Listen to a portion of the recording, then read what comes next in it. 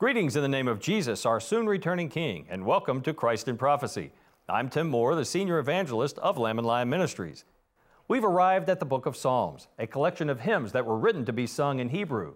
David and Asaph and the sons of Korah were the gifted musicians and songwriters inspired by the Holy Spirit to capture the whole range of human experience and emotion and focus it into praise for the Lord God. We'll spend a couple of weeks in the book of Psalms, but today we want to lead off with a psalm that has always been a great comfort to the people of God. It testifies to His omnipresence, omniscience, and omnipotence, meaning that He is everywhere, knows everything, and has the power to bring His own perfect will to pass.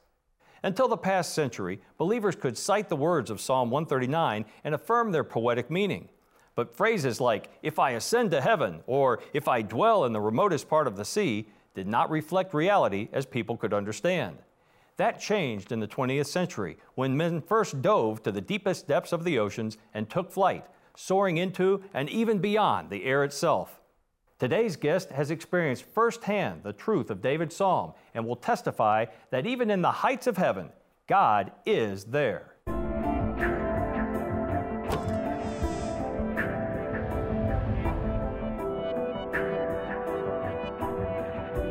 Well, again, welcome to this episode of Christ in Prophecy. Our guest today is someone very special, Brigadier General Charlie Duke, who actually served as one of the first Apollo astronauts. He landed and walked on the moon. But many of you will be familiar with Charlie, or at least his voice, because he was the voice of Capcom when Neil Armstrong and Buzz Aldrin landed on Apollo 11's mission in the summer of 1969. As a matter of fact, you'll remember even his words. And for those of you who are not familiar with Capcom, that stands for Capsule Communicator, meaning he was the connection between Mission Control at Houston and the astronauts hurling through outer space. And so, Charlie, I'm so delighted to have you with us today for this episode of Christ in Prophecy. Thank you so much. Good to be with you. Well, and I say, Charlie, really Brigadier General Duke to me. You served in the Air Force after starting out in the Navy, so should I call you General Duke or Charlie? Which Charlie, that's my name. Oh, all right, sir. Well, I tell folks the same thing. The Lord's going to call me Tim, so please don't call me anything else. Well, I obviously am fascinated by your own history as both a pilot and an astronaut. And as I said, you graduated from the Naval Academy, but you saw the light and cross-commissioned to the Air Force and then became a pilot. Tell us a little bit about that part of your life. Well, I'd gone to the Naval Academy in 1953 was my plebe year, and it wasn't an Air Force Academy. No. So I selected the Naval Academy. My dad was in the Navy during World War II.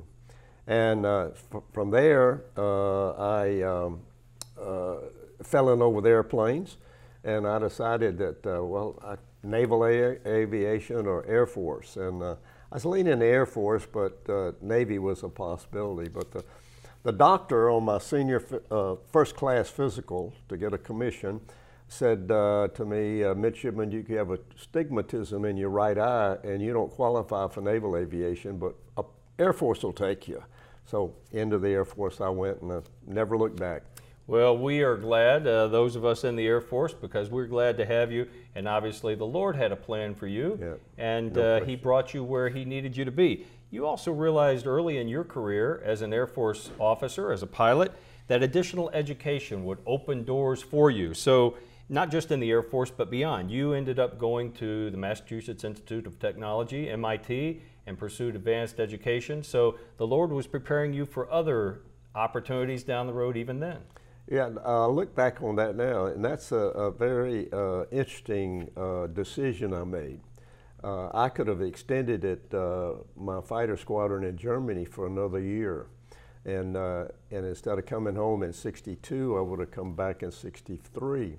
Had I made that decision, and then gone to MIT, I never would have been selected as an astronaut. Isn't it amazing how the Lord works things out? And then you became a test pilot, and you went out to the test pilot school that was at the time commanded by another very famous Air Force pilot. That's correct. As the commandant of the school was then Colonel Chuck Yeager, and first man to fly faster than the speed of sound, and was a great mentor and a boss. Then I went to work for him after I graduated from test pilot school in July of '65, but the very next month I saw an ad in the paper said NASA's looking for more astronauts. Please apply. So. What, did you always have that aspiration, No. or just thought that would be something fun to do? What kind of led you to apply to NASA and become part of the elite group that ended up in the Apollo program itself? I was at MIT and working on the Apollo guidance and navigation system, and I met some active astronauts, several, and I never met anybody that was so enthusiastic and excited about a job as these guys. And so I asked, how did I get that job? He said, well, if you go to finish your degree, go to test pilot school, you might have a chance. So I followed their advice. Because at first, the first group of astronauts were 59, and then they had a couple more, the 61, 62 time frame. And I was just too young, too inexperienced, to even think about it. But once I got through MIT, and I was then getting close to being qualified. Wow. Well, obviously, you moved forward into the Apollo program, and you served as the Capcom communication with the capsule a couple of different times. And as a matter of fact, Neil Armstrong requested you specifically to be on duty when Apollo 11 landed on the moon. And so everybody that was alive that day and watching, which includes me, my parents kept me up that night to watch the landing live as a very young person.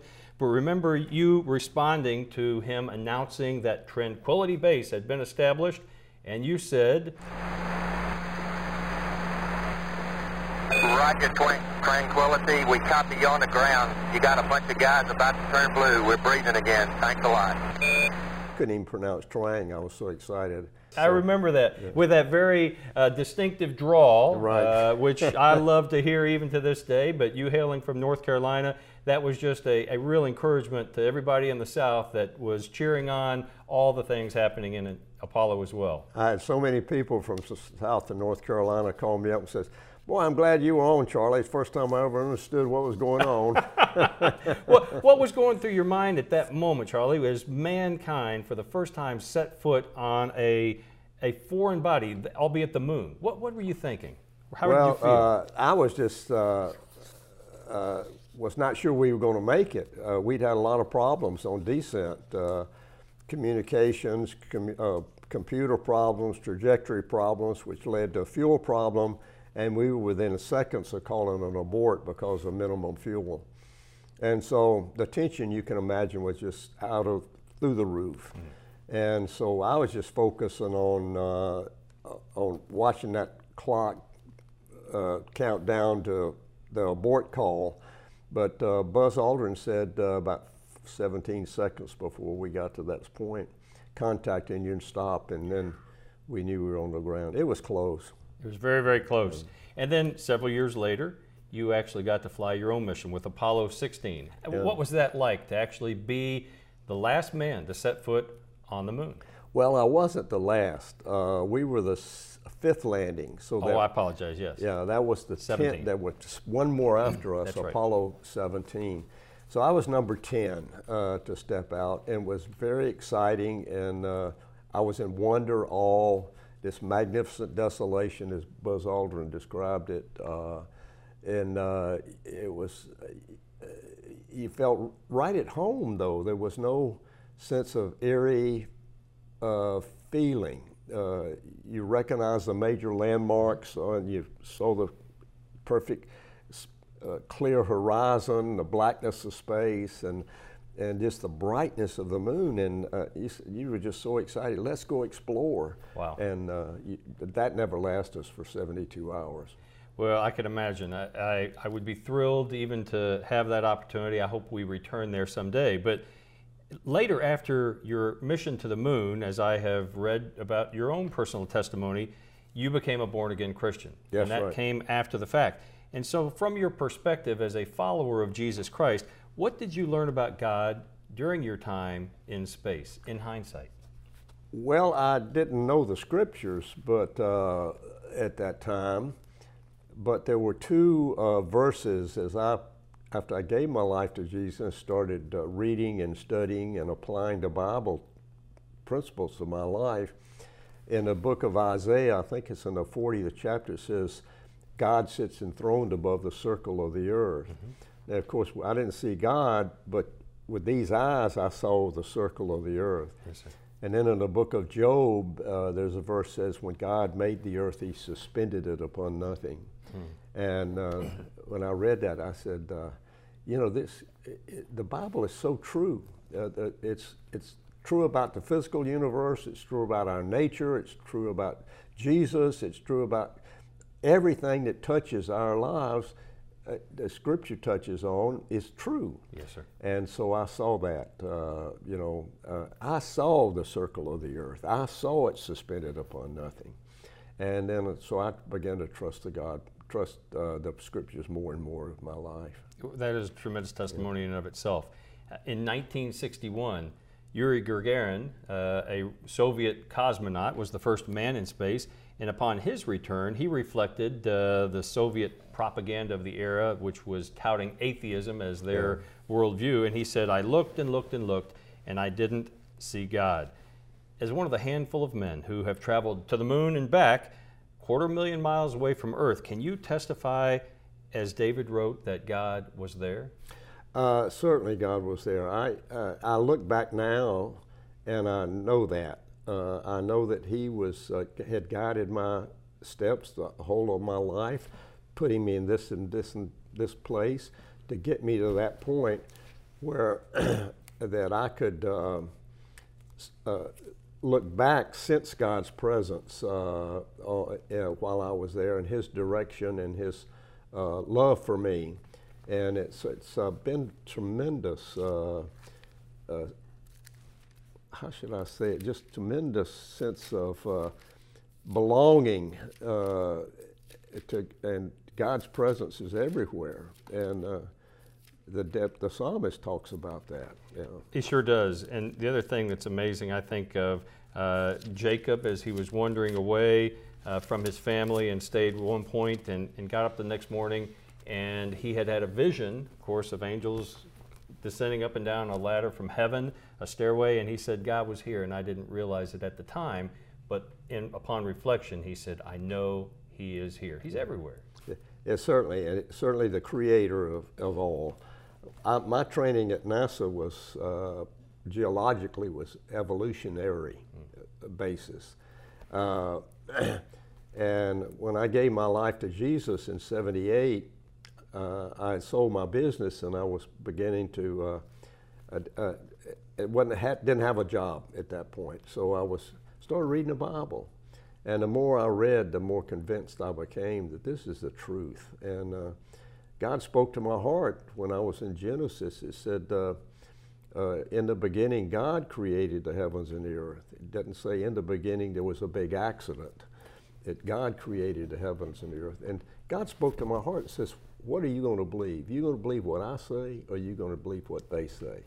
And I said, Lord, I can't prove either one, but I'm going to believe what you say. Amen. And I've stood on that ever since. Well, that's a great testimony in of itself. And in this particular series, we've been stepping through the entire Old Testament, and that's been our question. Will you believe God's testimony, or will you believe man's testimony? Exactly. And Jesus Christ himself testified to the validity of Scripture. Throughout the Old Testament, he testified to the creation, and he indeed was the creator. You know, it was widely reported after your mission to the moon that you left two pieces of memorabilia there on the moon. A coin commemorating the 25th anniversary of the Air Force at that time, and a signed photo of your family with the words, "This is the family of astronaut Duke from planet Earth." And yet, as you just mentioned, becoming a believer in 1978, your autobiography said that for a number of years you had lived a different sort of lifestyle than you would reflect now, and you were on the cusp of losing your dear wife Dottie and your children, Yep. and yet you said that you lost your fixation on self, ego, and ambition when you prioritize serving the Lord Jesus Christ alongside, again, your beautiful wife Dottie. That's true. After Apollo 16 in April '72, I'd climbed the ladder of success. You know, I was 36 years old, and then the thought occurred to me, what are you going to do now with the rest of your life? And where do you go after being one of 12 men who walked on the moon? And so there was a frustration and no peace in my life. And our marriage was crumbling, and Dottie was going from despair to depression to thoughts of suicide. Our boys were, you know, small, 5 and 7 when I stepped onto the moon, and so it was a bad situation in my life. But some people came and shared their testimony to our church at St. John's Episcopal in LaPorte, Texas. How big? And they had a glow and a love and a joy about them. And Dottie looked at them and said, you know, realize I've tried everything but Jesus. So she invited Jesus into her heart after that weekend. And I looked at, and I can say, Tim, that within 2 months, she had changed from sadness to joy. Praise the Lord. Yeah, and then 2.5 years later, I made that decision, and when we'd moved to New Braunfels, that, you know, Jesus is really who he says he is. And when he is the way, the truth, and the life. That's either the truth or the biggest lie ever perpetrated. And so I accepted it. I said, Lord, I believe that you are the truth, and I give you my life. And at that moment, I experienced the peace of God for the very first time. It's amazing to me just hearing you say that you are a man who achieved greater accolades and achievements than most mortal men will ever know. I mean, being one of 12, we discussed even on our drive down here today, there are fewer astronauts who have been on the moon than there are presidents of the United States in our short history as a nation. And yet, having achieved all that, there was still a void and an emptiness, and only when you found Jesus Christ did all of that really come into perspective, and you were fulfilled with that relationship with God Almighty. That's just No tremendous. question. And you know, in the Psalms, at 19th Psalm, the heavens declare the glory of God, the skies proclaim the works of his hands. Day after day they pour forth speech. There's not a language or nation that doesn't understand.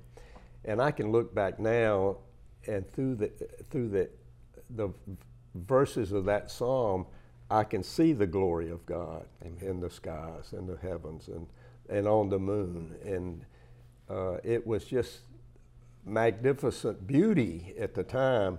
But now, with the knowledge of God and the love of God that I have and the presence of God, I can see all of the scriptures and all of the Psalms and all of the verses that talk about the creation. I see it now.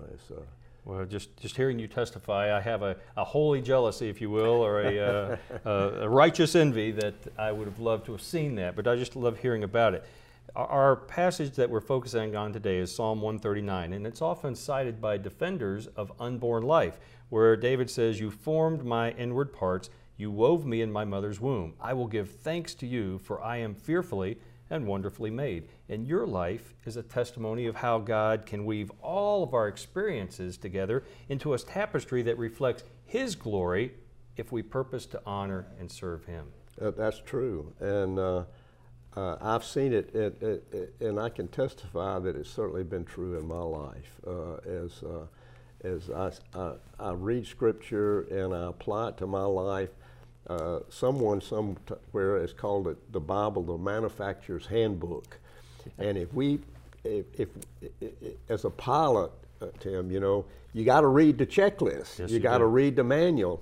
If you don't, you're going to kill yourself, and you're going to wander off and maybe not kill yourself, but you got big problems. Yes, sir. And so the Bible is my manufacturer's handbook now, and I read it and I try to put my life in line with what Scripture says about being a husband, about being a father, about being a friend, about being a companion.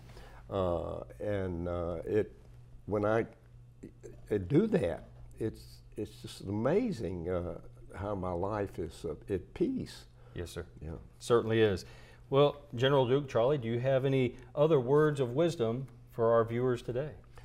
Well, I would say, I guess I would just sum it up to say the Bible is the truth about life and about God, and it explains life and how we can get through life, and with God's help and guidance and support by the Spirit of God, as we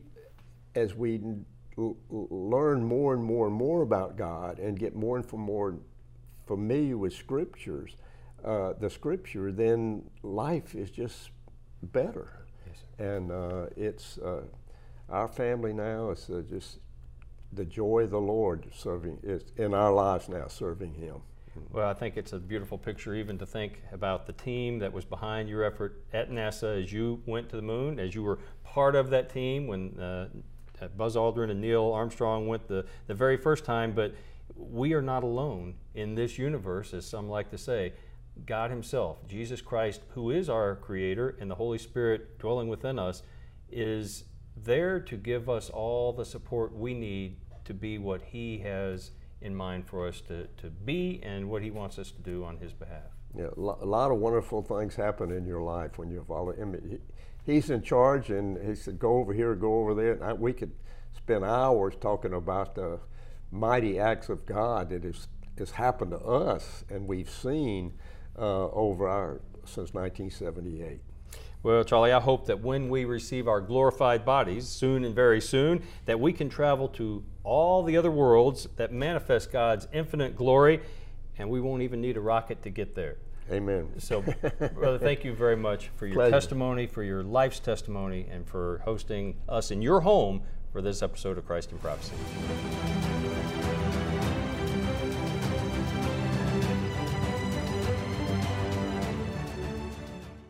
Today, we focused our attention on Psalm 139. David contemplated the heavens and realized that there is no place man can go where God is not present. Charlie Duke traveled to the moon and back and testified to the truth David expressed. In Psalm 19, David wrote, "The heavens are telling of the glory of God, and their expanse is declaring the work of His hands." He goes on to describe the silent witness they bear to the glory of God. The planets in their courses and the stars in their multitude proclaim the creative genius of our great God and Savior, who fashioned the entire universe by the power of His Word. But the heavens also tell of the hubris of man and the lurking destructiveness of sin. In the years since Charlie Duke ventured to the moon in 1972, thousands of satellites have been launched into space. Our modern age is dependent upon space technology, but in a short period of time, space itself has become littered with man-made debris. Unseen by the human eye, millions of pieces of space junk are orbiting above our heads right now. Almost 30,000 debris objects larger than an orange are tracked by the American Space Force, but it is estimated that there are 1 million objects larger than a marble and over 330 million larger than a large grain of sand, or a mustard seed. Traveling at 24,000 miles an hour, even the smallest of those pieces of debris could destroy a satellite or kill a crew if they impacted a spaceship. How did the space near to Earth become so littered? Well, some objects were intentionally cast off during successful missions.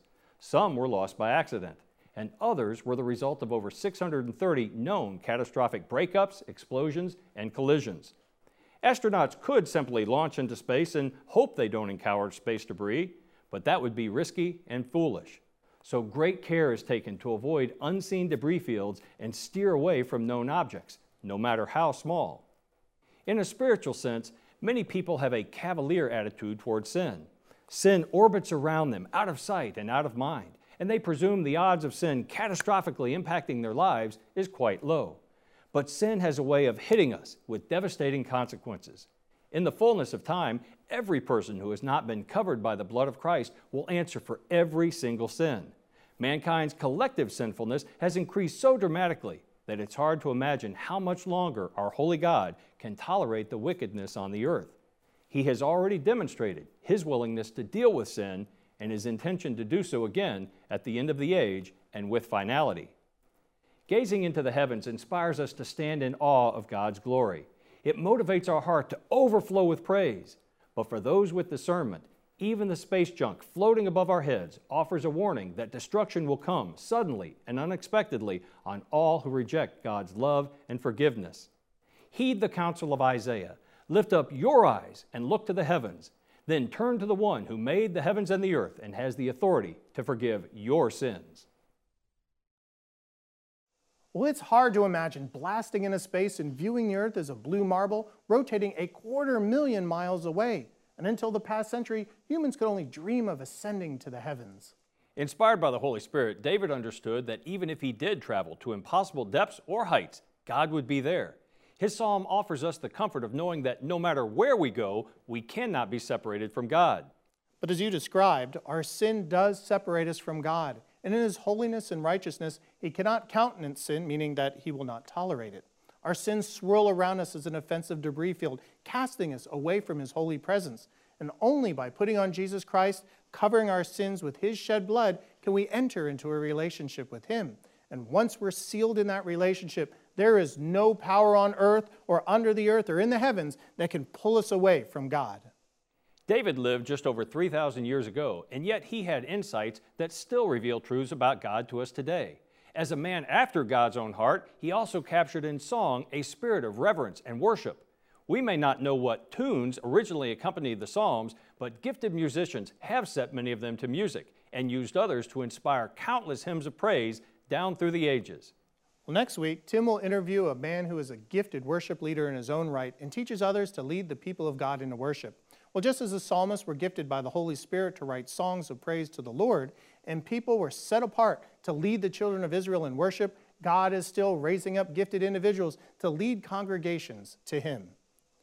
Well, our offer for this week is a DVD and Special Insights publication that focuses on Psalm 2, one of the most exciting messianic psalms because it points to the reign of the Lord's anointed.